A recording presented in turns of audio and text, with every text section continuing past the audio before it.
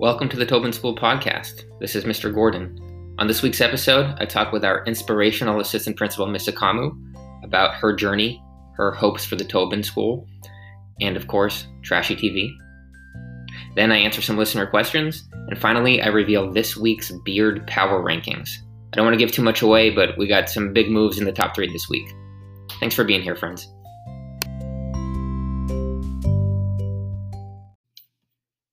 Before I get into the interview with Ms. Akamu, I wanted to make a quick but important announcement for the families in our Tobin community. The Massachusetts eviction and foreclosure moratorium just ended October 17th.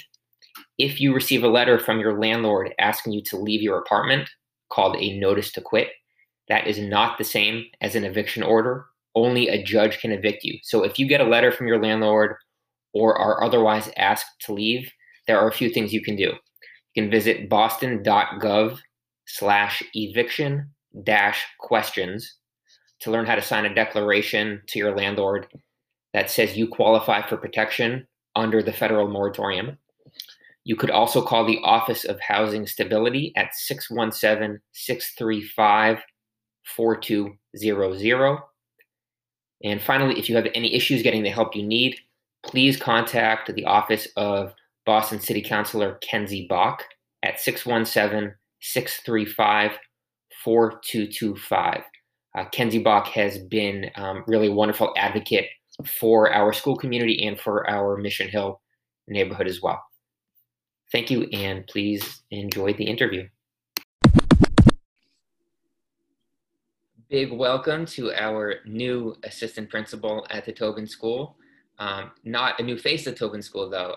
Ms. Akamu. Ms. Akamu taught 5th grade 2 years ago at the Tobin, and then was gone for a year doing some great work, and we are so happy to have her back. So welcome back, Ms. Akamu. Thank you, Mr. Gordon. I'm happy to be back. We are happy to have you. I want to start by asking the first question. So last week I spoke with Mr. Toledano about his path that led him to the Tobin. So I would like to ask you, where does your story start, and how did it lead you to the Tobin? Oh, that's a good question. So my story actually starts not even in Boston. So I was in Georgia before I came here. So I was in college. I was studying criminal justice. I was studying public health.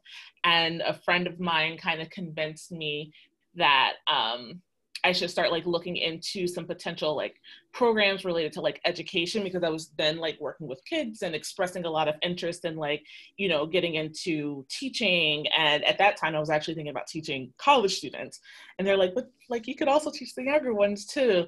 And so I got connected to teaching through this organization called Teach for America, which helps to find college graduates, recent college graduates, and helps them kind of get into the field of teaching and does all this, training with them. And so they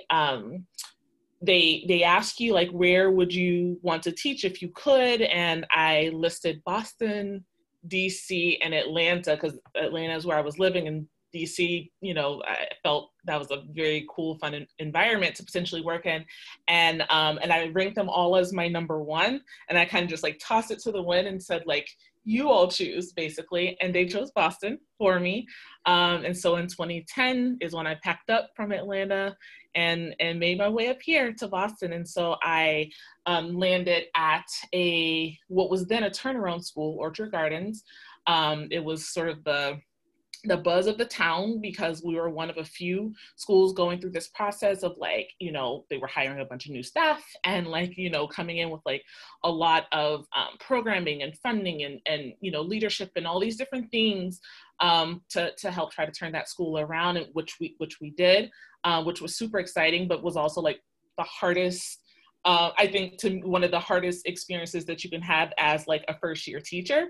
And so I stayed there for 3 years. I was teaching 5th grade SEI. I had students who were Spanish speaking. I had students who were Cape Verdean, so Cape Verdean Creole.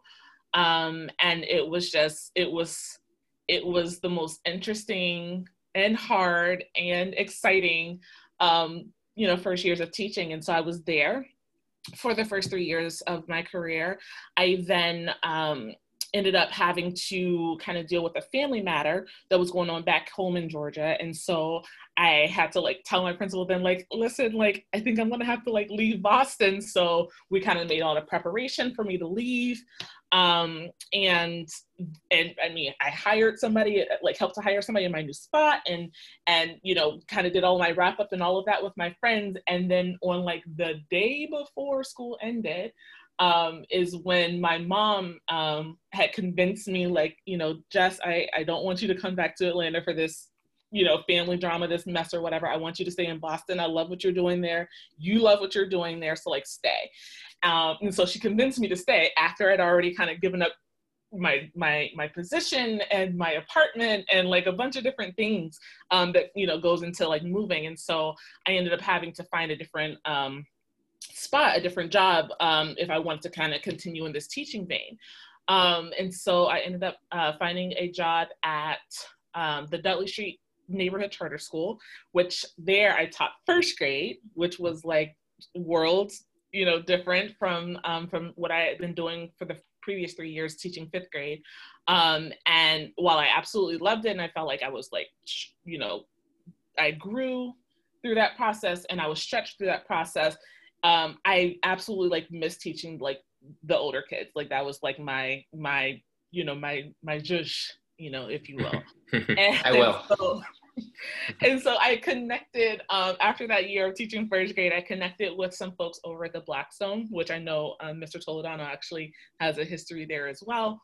And I ended up spending the next several years at the Blackstone, which was really, really awesome. Got to meet a lot of cool people. That's where I met Mr. Toledano's wife, Stephanie. We were actually on the same team.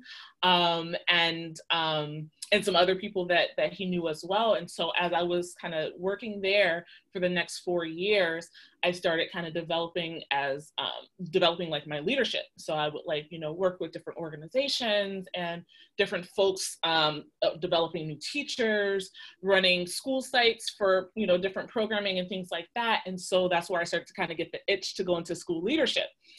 And so having been at that school for 4 years, and had been through 2 leaders at that point, it was an innovation school, which means that there were certain like liberties and different things that were afforded to the school that were like different than a traditional public. And I'm like, okay, if I'm about to go into school leadership, like I need to like really know, you know, like sort of the gamut of like what, you know, a school is, you know, supposed to run like, could run like, you know, how does a charter play into that? How does having an innovation status play into that? How does, at the time when I was at Orchard Gardens, it was a pilot school. How does a pilot status play into that? I had never been at a traditional public school at that point. So I was like, okay, I can stay here at the Blackstone for 1 more year and then kind of go into my leadership, or I can like try to figure out a way to get at least like a year experience in a public school before I kind of go into leadership myself. And so that's how I actually ended up at the Tobin, because I was like, okay, this is like a traditional public school. It wasn't far from where I was working. And it, you know, there was an opening. Toledano and I talked. We thought it was a really good fit. And so that's how I kind of ended up at the Tobin for that year. And I knew going in, and he knew going in, that I would only be there for the year because I was starting a leadership program the year after. But of course, at the close of the year, it was very much like, oh my God, like this was awesome. Like I, you know, met a, you know, phenomenal friends here, phenomenal kids. Oh my goodness. Like I don't want to shout any of them out because then I'll miss somebody on the list, but like, you know, got to spend a lot of great time with, you know, different ones, and time inside the school, outside the school, at the pool, at basketball. We went to, what's the place called? With the roller coasters out there in New Hampshire, or? Not Six Flags, but the other one. Canopy Lake? Canopy, we went to Canopy a couple of, like, you know, you name it, we did it. Went to volleyball, like all these different things, and just being able to kind of like, you know, spend time in what I knew was my last year of teaching, like just exploring the world with the kids and like really building relationships that I think were meaningful on both sides. And so to wrap that up, like I had a blast at the Tobin. And so I spent the last year in my leadership program, I was at, they place you at a specific school around. They placed me at the Josiah Quincy Elementary School, which is not far from here. It's kind of around the corner over there in Chinatown. But, you know, huge school, an amazing school leader. Her name is Cynthia. And I kind of spent the year, you know, co-leading that school with her and leading a lot of important work around like race and equity, work with, you know, all the different teams there, and just like learning a ton about like what it means to be a school leader. And so you know, the deal is kind of like you stay there for a year and then you kind of like figure out where you head into that following year. And so, you know, when I heard from Mr. Toledano, like as I was wrapping up that year, he's like, listen, like, you know, we might have an opening that we can kind of like work to get you back here at the Tobin. I know you loved it here. You know, can we figure out something? I'm like, absolutely, let's figure out something. And so that's how I got invited back to the Tobin. Stayed in contact with folks, you know, throughout that year. And I think that was like really, really helpful to like easing sort of my reentry back into the community. So that's how I ended up here and here in this role. We are so happy and lucky to have you back. The leadership program you were part of, you mentioned, it was the Lynch Leadership, correct? Mm-hmm. Yes. So for those listeners who don't know, it's a very prestigious program to get into and very exclusive. So it is quite an accomplishment that Ms. Akamu got into the program and ended up, you know, being successful through it and getting a job as assistant principal after. So congratulations on that. Thank you. Ms. Kamo, a few moments ago, you mentioned those special students that you had at the Tobin a couple years ago. Yeah. Well, I reached out to some of them. Knowing that I was going to have you on the podcast. And so I reached out to some of your former students, now 7th graders, and asked them if you could use one word to describe Ms. Akamu, what would it be? Oh, boy. So, all good. Some of the responses I received, I got nice, helpful, cool, organized. Oh. What is the best compliment you have ever received? Oh boy.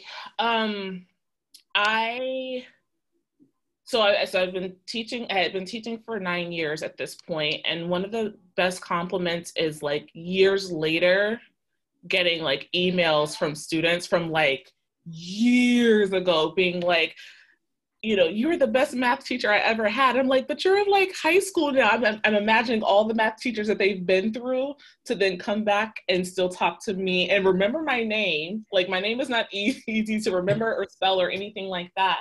But to get an email, you know, saying like, I just wanted to let you know, like, you're the best math teacher I ever had. Like stuff like that has happened to me more than I expected. I remember going to, I pulled up on one of my old campuses and I saw one of my 5th graders from before, and like, like her face just like mouth wide open, like, oh my God, y'all, it's Missy Carmelia. And I felt like a mini celebrity, like, you know what I mean? And so just getting that reaction, because I know it could be a ton of different reactions, honestly, like when people see you and, you know, they think back to the time that they had with you and memories that they had with you. And it's not always all good. And you don't always bring like warm memories necessarily with people. And to know that like that, you know, seeing me or hearing from me or reaching out to me has like a warm memory attached to it, I feel like that's the biggest accomplishment, because I feel like you know, you'll remember like, oh, okay, she taught me math, or she taught me whatever, like that's everybody's going to teach you something. But to be able to connect to like a warmth in the way that you all had a relationship, or a warmth in the way that person made you feel, or a warmth in, you know, how that person invested in you or showed that you were valuable to them, I feel like that's the part that lasts. There will always be new math, and there will always be new books and new science and new whatever. But those special connections are ones that, like, you know, stay with you for a lifetime. So that's the biggest compliment that I can never receive. Sure, and not always that there will be more math, but often those like relationships and connections are a prerequisite for whatever learning is going to take place. So yeah. And it lasts a lot longer than whatever math lesson you taught that day. Absolutely. you always appear, Ms. Kamu, like so calm, collected. Um, you know, you would, I think, look the exact same way whether your hair were on fire or you like just won the lottery. So, and you always seem like you expected whatever had just happened. So, is this just how you've always been, or is this something you've worked at, like through yoga or meditation or anything like that? It wasn't yoga or meditation. But it's definitely something that I worked at. I would say, I grew into this space probably by my fourth or fifth year teaching. And so by my fourth or my fifth year, I feel like I'd seen enough of things to where I wasn't shocked at all about like different, different things that would kind of come up. And had just kind of like found a spot where I kind of felt like, okay, a student is in need. A student is letting me know through their own methods of communication that they are in need. My job is to like help them meet that need. Like that's literally like the bottom line. It's like, it's not about like the thing being a shocking thing that just happened or, oh my God, I can't believe that you would say that or do this or whatever. It's really about like coming to understand, through my relationship with that student, what they were trying to communicate to me in that moment, and that it was my job to meet that need. And I think that like the classroom relationship piece was like the absolute most important to have in place in order for me to have that disposition. Because I would know that like, whether it was something that was said or something that was done, it wasn't against me personally. It wasn't a personal attack. It wasn't, oh, I hate Missy Kamu, so I'm doing this or saying this. It was like, this is the way that I know how to express myself at this moment. And this is the person that I'm counting on to help me kind of get through this. And me on the other side being like, I know that I care about this student. I know that I care about their family. I know that they care about me, that none of this is a personal affront. And so I think it kind of like depersonalized some of, what could feel like chaos or what could feel like, just unexpected behavior, unexpected things. And I think depersonalizing that was an important step for me, because it like kind of kept me grounded in like, listen, like it has nothing to do with you. And once you kind of like, understand that it has nothing to do with me, it's like my response is not a personal one or one of, oh, I'm so upset about this thing now. It's like, no, we're good. Like, we'll figure it out. Like, that's one of my phrases is like, well, don't even worry about it. We're going to figure it out. Don't even worry about it. We're going to figure it out. And I think that once students come to like believe that about you, and you kind of deliver on that over and over and over again, you deliver with consistency. Don't worry about it. We'll figure it out. They come to believe that. And I think that even they then kind of like start to kind of take a calmer disposition. Like when it's, when it comes time for to kind of share a need, the next time around. Sure. And I think like that's something as educators, we all deep down know that, often, if a student is acting out in some way, they, it's not personal. Yeah. And it's their way of expressing a need in that moment. And that's something we all know, but when we're in the moment, it's not always so easy to remember that.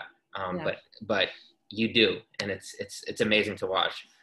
Maybe it's maybe the breathing and all that maybe is seeped in. I don't think I go out of my way to do meditation or yoga or anything like that, but yeah, there are definitely some breaths involved and like taking time.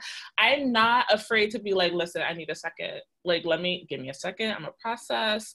And even giving that to students, like, I think you might need a second to process. So I'm gonna give you a second. Like, I'm gonna give you some time. I'm gonna give you some space. I'll take time and I'll take space, because there's like literally nothing that can be resolved when there are like two hot heads like in there at that moment.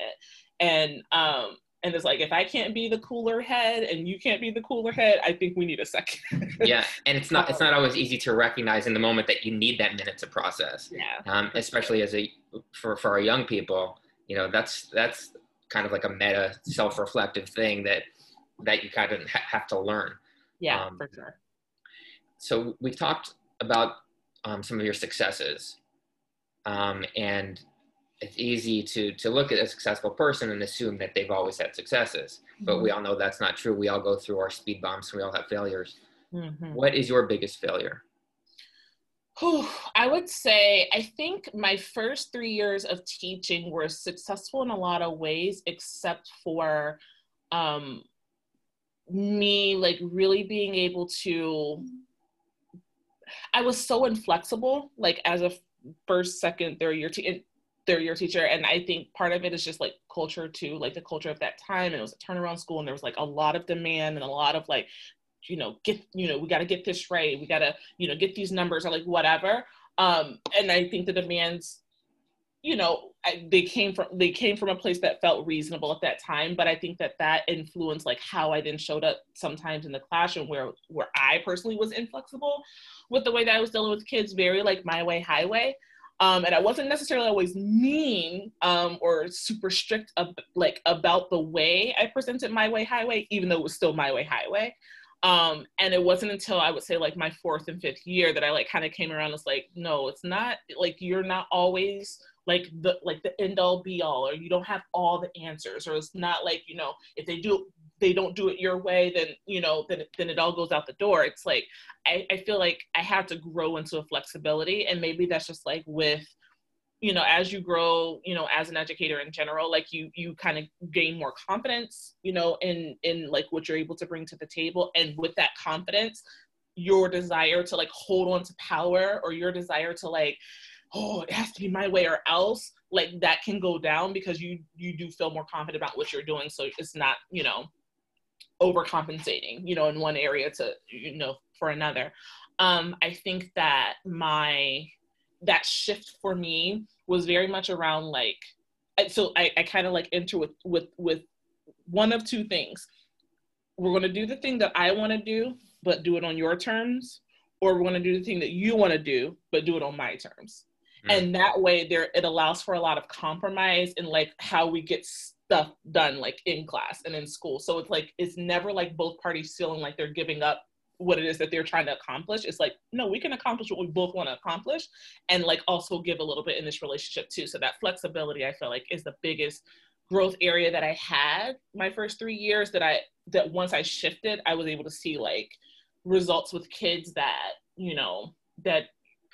that people had told me like, oh, like, it's been hard to move this particular kid, or it's been hard to move this particular class, or, different things being difficult. I think that was a big part of the reason why I was able to see like shifts, in ways that I think were really important. Yeah, I love that. So looking at it that way, like do things on your terms, or do what you want to do, but on my terms, or do what I want to do on your terms. Yeah. That's a great way of looking at things. Your former fifth grade students who are now in seventh grade would be around 13 years old, I believe. So if you could speak to your 13-year-old self, Ms. Akamu, what would you tell her? Seventh grade. Okay, I have to think. Okay. So when I was in seventh grade, so as a kid, I actually moved a ton, like in school. Like it wasn't until I was in the 11th grade that I'd actually spent consecutive years in the same school. So first grade was different than my second grade, different than my third, fourth, like, so a lot of seventh grade or any of those years around that time, it's always about, trying to like kind of come to understanding with like your own personal identity. Like, who are you as a student? Like what do you want to be, or what do you want people to perceive of you? And I think that it was difficult for me at that time, just having jumped and jumped and jumped. It was almost like getting to recreate myself every time. Oh, now I want to be, this year I'm going to be the quiet student. This year I'm going to be the loud, funny student. And this year I'm this student. And I think that if I had the privilege of being able to talk to myself at that time, it's just like, stop trying to change who you are based on like who you think is going to receive you. Be that person and be consistent, and like who needs to receive you will receive you, and then who doesn't need to receive you doesn't deserve to be in, that important in your life anyways. And so I feel like to my 13-year-old self was just like, stop, you don't have to be a different person for different groups. It was something that I kind of, at that time, prided myself on, like, oh, I can get along with this group of kids, but then I can also get along with that group of kids, or like whatever. And I'm like, putting myself first, I think would have been important too, just with my own identity development. It's like, you don't have to change for who you're with at that time, whether, and just be consistent and true to yourself. And I think that's the most important thing. Mm-hmm. As we know, it's not always easy in middle school when, number one most important thing is peer acceptance. And so it's it's easy to kind of lose sight of who you are when you're trying to adapt to what's around you.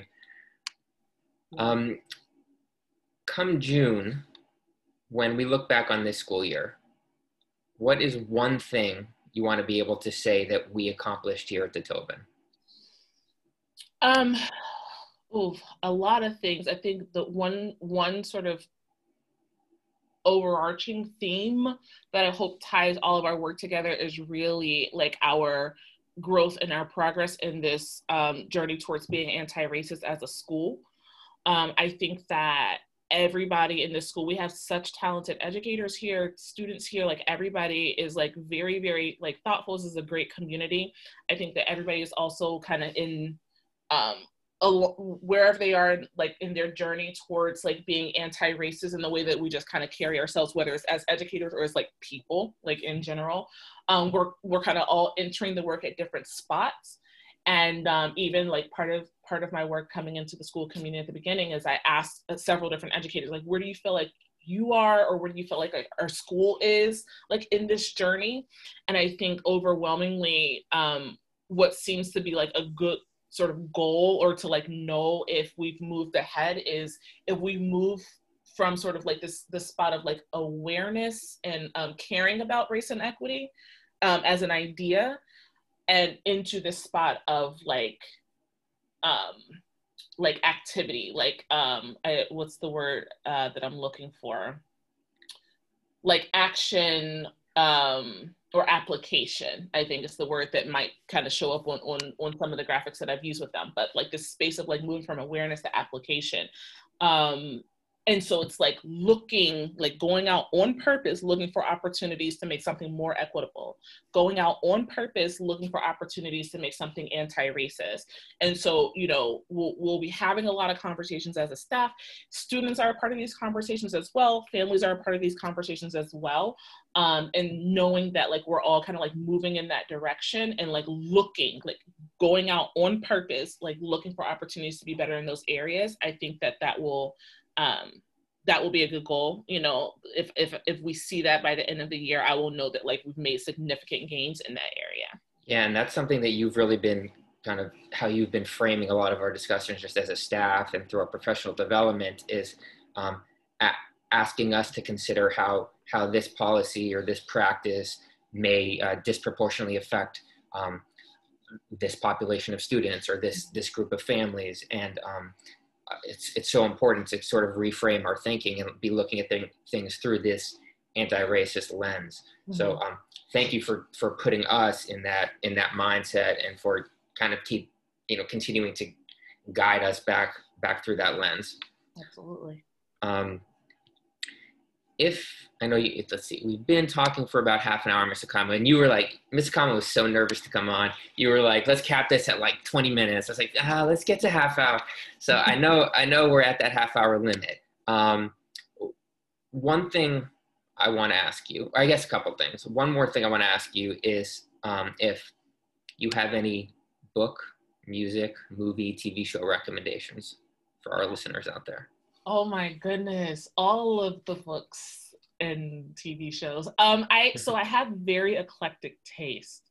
So it depends on what the intent is behind this. Like I'm good for like looking at like absolute trash TV just to like be like, I don't have to be so intellectual at every moment of my day. So I am not beneath looking at like silly stuff. You can say Real Housewives if that's where you're going, because it's very no shame in that. It's very much along those lines. So I think the trash TV that's come back up this season recently is like The Bachelorette, so I like look at that. Mm-hmm. But then on the other side, I'm like always into like, you know, super intellectual things. And so one of the pieces that I've been actually watching recently is called Lovecraft Country, and I think I want to say it's on HBO. And it is the most fascinating piece of work that I've seen. I know Jordan Peele is a part of the team and some other folks that have produced this, but it's race, it's history, it's science fiction, it's a lot of stuff kind of like wrapped into like one amazing piece that is very difficult to describe, but I absolutely love it. My sister actually put me on to it. So that's something I've been watching lately. I've been listening to, I think it was Ms. Gaffney that put me on to Nice White Parents, which is a podcast. I just finished that one up today, actually. Loved it. And as far as books, We Want to Do More Than Survive is one of my favorites by Dr. Bettina Love, really about what it means to be an abolitionist in teaching. And so those are a couple of the pieces that are kind of high on my mind right now. Great, thank you. Love Craft Country. I mean, you had me at Jordan Peele. Like anything he does, I'm in. So I'll definitely check that out. Yeah, that and The Bachelorette. Yeah. I can't say that. I cannot say the same for The Bachelorette. But. My interests literally spin from Bachelorette to Dexter to Succession to love Succession. I don't know if I can say it on it, but there's Creek.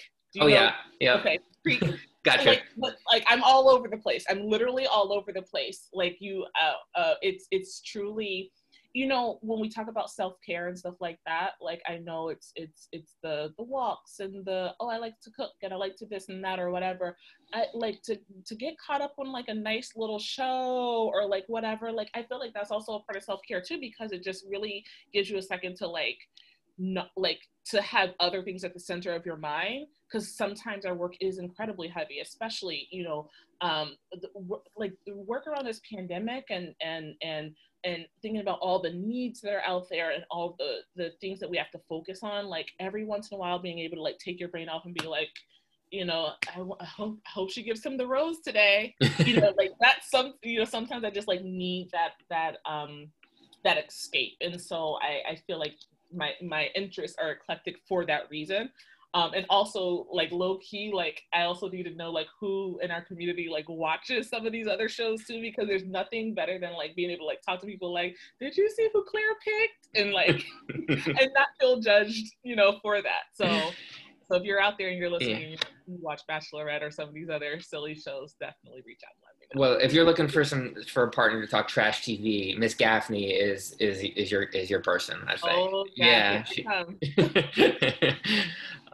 So before I let you go, Ms. Akamu, I know you're very busy. Do you have any questions for me before you hop off, or for the audience, or anything you'd like to see in the podcast going forward? Yeah, I want to know what is the woman equivalent to your beard competition? Oh, good question. That's a really good question. I don't know. I'm listening. Give me your ideas. I don't want to be exclusive. You're right. It is kind of exclusive. I'm just doing the beard power rankings. I mean, not to say that we can't grow a beard. I don't know if we're going with hair, with the theme of hair, mm-hmm. Maybe something with the hairstyles, or I don't know. I don't think I'm that creative. If there's something out there, I'd love to see. Maybe it's these trash TV shows. Well, listeners out there, send in your ideas. Whatever you want as the equivalent for the beard power rankings. I'm listening. If you have any ideas, send them in. Yeah. Can't wait. Right. All right. Well, Ms. Akamu, this was really fun. Thank you for carving out the time. And I know our listeners are eagerly awaiting to hear you on the podcast. So thanks so much. Thank you so much. I appreciate being here today. All right. I'll talk to you soon. All right. Bye. Bye.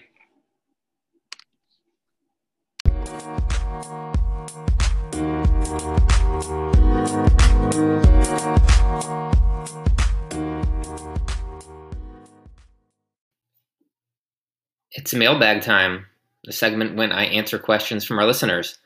This week's first question comes from our fabulous fourth grade teacher and my dear, dear friend, Miss Sandy. Hello, Mr. Gordon. This is your friend, Miss Sandy. I've always been curious about the Tobin School building and wondered when it was built, what brought about its construction, and did it always look like it does today? Thanks for the question, Miss Sandy. The Tobin School was built in 1959 on 1 acre of land. And from the research I've done, there haven't seemed to have been many renovations, major renovations anyway, since then, which is kind of surprising.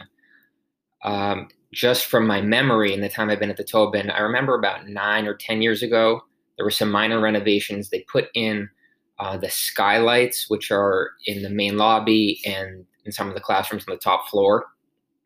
The exterior of the school has gone through some changes over the years.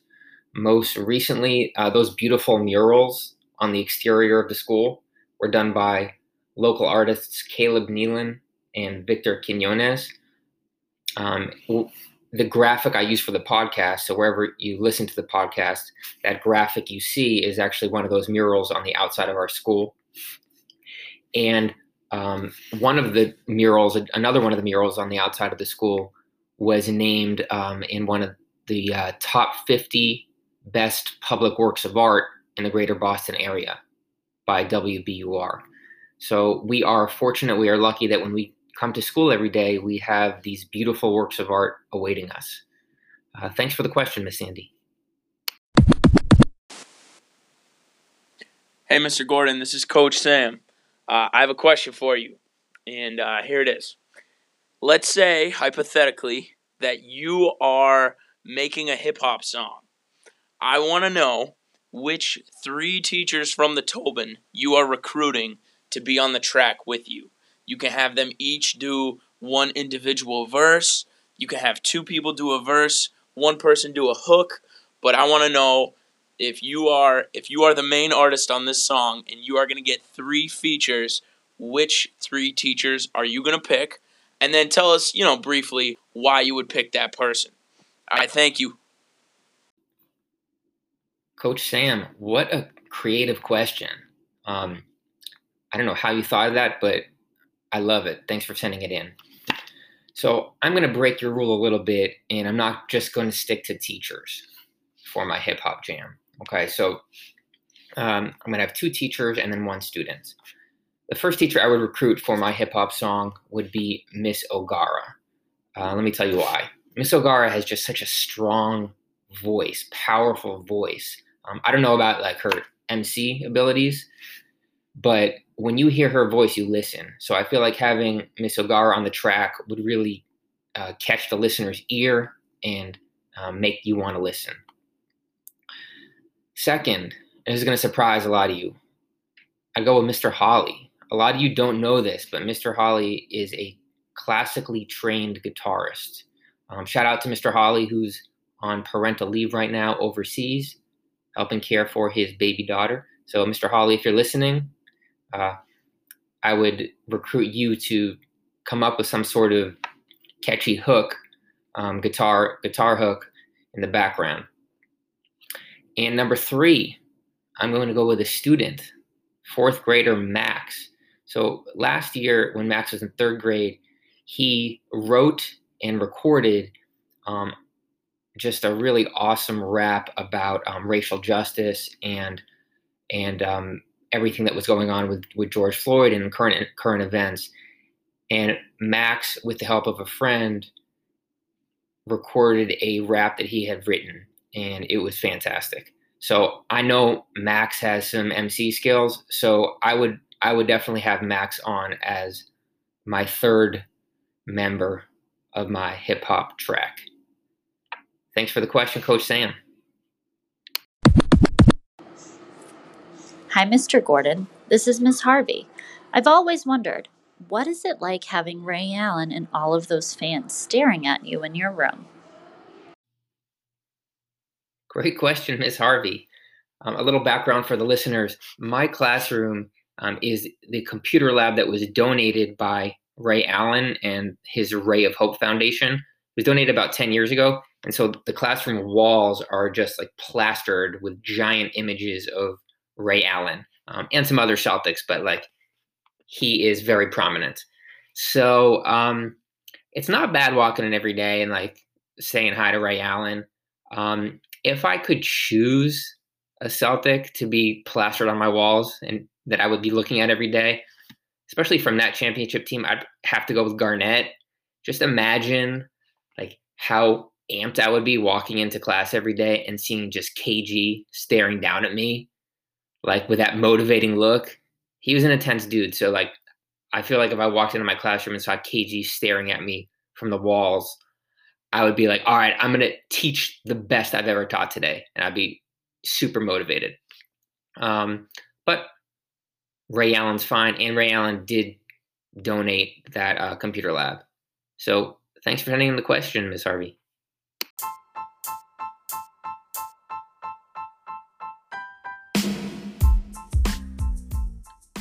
It's time for everyone's favorite segment. And by everyone, I mean me. It's the beard power rankings. This is when I rank the strength of the beards at the Tobin School. And it makes me laugh every time. This week, for 2 weeks in a row in the top spot, we have Mr. Toledano. Just a serious hipster beard going on right now. And Mr. T is just going to, I think, have a stranglehold on that top spot unless he decides to shave. Number 2 this week, up 1 spot in the rankings, is Mr. Zimmerman. Mr. Z has just a really neat, distinguished, almost professorial beard going on right now. I have also dropped down a spot to number 3, and let me tell you why. It's kind of sad. Last week, I was teaching 7th grade, and my man DeMarcus just straight up in the Zoom call was like, Mr. Gordon, I can see the grays in your beard. You got to do something about that. So, we keep it real at the Tobin, and DeMarcus kept it real with me and my grays in my beard. So that dropped me down a spot. So I'm number 3 this week. Number 4, we have Mr. Patrick. Number 5, we have Coach Sam. I don't know if Coach Sam is trying to grow something, or I think maybe he's just a little too lazy to shave, but Coach Sam's also like, really young. He's got a little stubble. It's kind of cute. So Coach Sam, number 5. And then number 6, as always, with a face smooth as butter, Mr. Paremba. Tune in next week to see if we have any changes.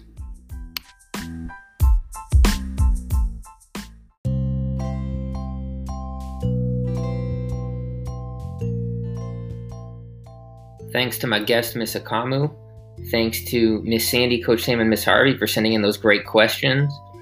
If you have a question you want to send in, I'd love to get some student voices on the podcast in the future. So students out there, if you have any questions for me, just reach out and I will let you know how to make that happen.